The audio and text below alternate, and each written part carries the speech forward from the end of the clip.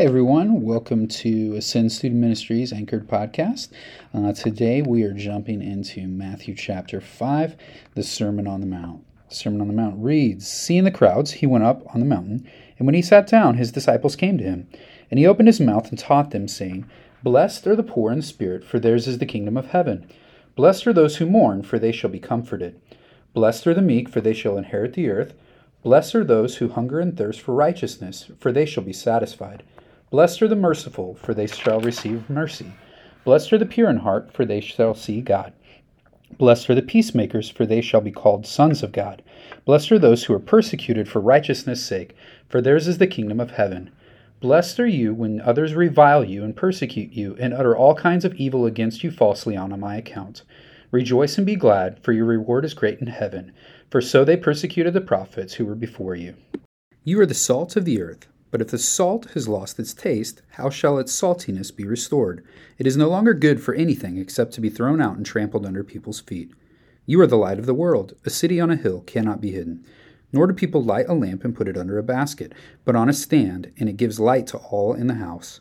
In the same way, let your light shine before others, so that they may see your good works and give glory to your Father who is in heaven. Do not think that I have come to abolish the law or the prophets. I have not come to abolish them, but to fulfill them. For truly I say to you, until heaven and earth pass away, not an iota or a dot will pass away from the law until all is accomplished. Therefore, whoever relaxes one of the least of these commandments and teaches others to do the same will be called least in the kingdom of heaven. But whoever does them and teaches them will be called great in the kingdom of heaven. For I tell you, unless your righteousness exceeds that of the scribes and the Pharisees, you will never enter the kingdom of heaven. You have heard that it was said to those of old, You shall not murder, and whoever murders will be liable to judgment. But I say to you that everyone who is angry with his brother will be liable to judgment. Whoever insults his brother will be liable to the council, and whoever says, You fool, will be liable to the hell of fire. So if you're offering your gift at the altar, and there remember that your brother has something against you, leave your gift there before the altar and go. First be reconciled to your brother, and then come and offer your gift. Come to terms quickly with your accuser while you're going with him to court, lest your accuser hand you over to the judge, and the judge to the guard, and you be put in prison. Truly I say to you, you will never get out until you have paid the last penny. You have heard that it was said, You shall not commit adultery. But I say to you that everyone who looks at a woman with lustful intent has already committed adultery with her in his heart. If your right eye causes you to sin, tear it out and throw it away. For it's better that you lose one of your own members than that your whole body be thrown into hell. And if your right hand causes you to sin, cut it off and throw it away. For it's better that you lose one of your members than your whole body go into hell. It was also said, Whoever divorces his wife, let him give her a certificate of divorce. But I say to you that everyone who divorces his wife, except on the ground of sexual immorality, makes her commit adultery, and whoever marries a divorced woman commits adultery. Again, you have heard that it was said to those of old, You shall not swear falsely, but you shall perform to the Lord what you have sworn. But I say to you, do not take an oath at all, either by heaven, for it is the throne of God, or by the earth, for it is his footstool, or by Jerusalem, for it is the city of the great king. And do not take an oath by your head, for you cannot make one hair white or black. Let what you say be simply yes or no. Anything more than this comes from evil. You have heard that it was said, An eye for an eye and a tooth for a tooth. But I say to you, do not resist the one who is evil. But if anyone slaps you on the right cheek, turn to him the other also. And if anyone would sue you and take your tunic, let him have your cloak as well.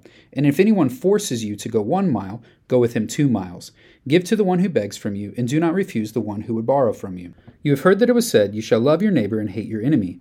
But I say to you, love your enemies and pray for those who persecute you, so that you may be sons of your Father who is in heaven. For he makes his sun rise on the evil and on the good, and sends rains on the just and on the unjust. For if you love those who love you, what reward do you have? Do not even the tax collectors do the same? And if you greet only your brothers, what more are you doing than others? Do not even the Gentiles do the same? You therefore must be perfect, as your heavenly Father is perfect. When we start to think about today's nugget, this is where this is so hard for me. To just single out one thing to focus on in this entire passage. There are so many nuggets that we could just be gleaning from here. But just the one thought that I want us to focus on for today is thinking about how radically different Jesus's focus is on what Christian living is in this passage. As we walk throughout it, we constantly see that he's taking things from the visible level to the heart level, and the things that are going on physically that others can see to things that are taking place in our minds and within ourselves. And so as we think about that today, he focuses here specifically on things like anger and lust. And it's super easy for people to understand when those sins extend outside of a person. But he says it's not just about what the visible things are, but God cares about the heart too. And let's talk about that for a second, because really what it comes down to is if given the chance, people would do these things if there weren't repercussions. If people didn't know what was happening, they would do those things because of their sinfulness. Because they're angry, they would murder if they knew they wouldn't get caught. As they're lusting, they would just perform the tasks that they are looking at in that without others knowing that there would be any consequence. So they are afraid of the consequences, but not necessarily of entertaining those thoughts or focusing on that type of a lifestyle.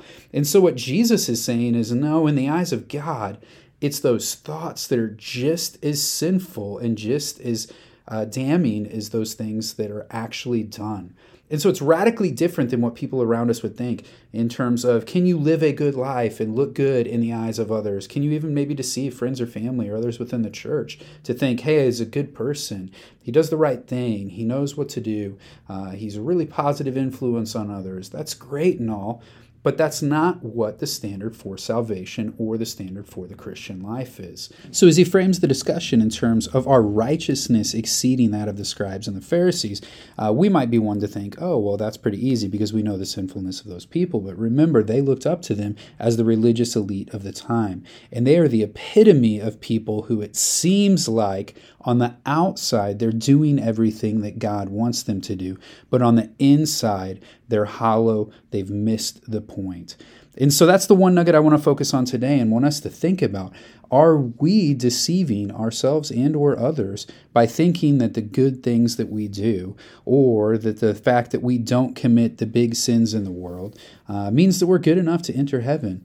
That's not the case when we look at what Jesus is saying here as he calls us to a radically different standard of living than what we're used to. So dwell on that truth today. Focus on answering one question here from this passage. Focus on sharing one truth with somebody else about that. And as you go through today, know as always, you are loved. You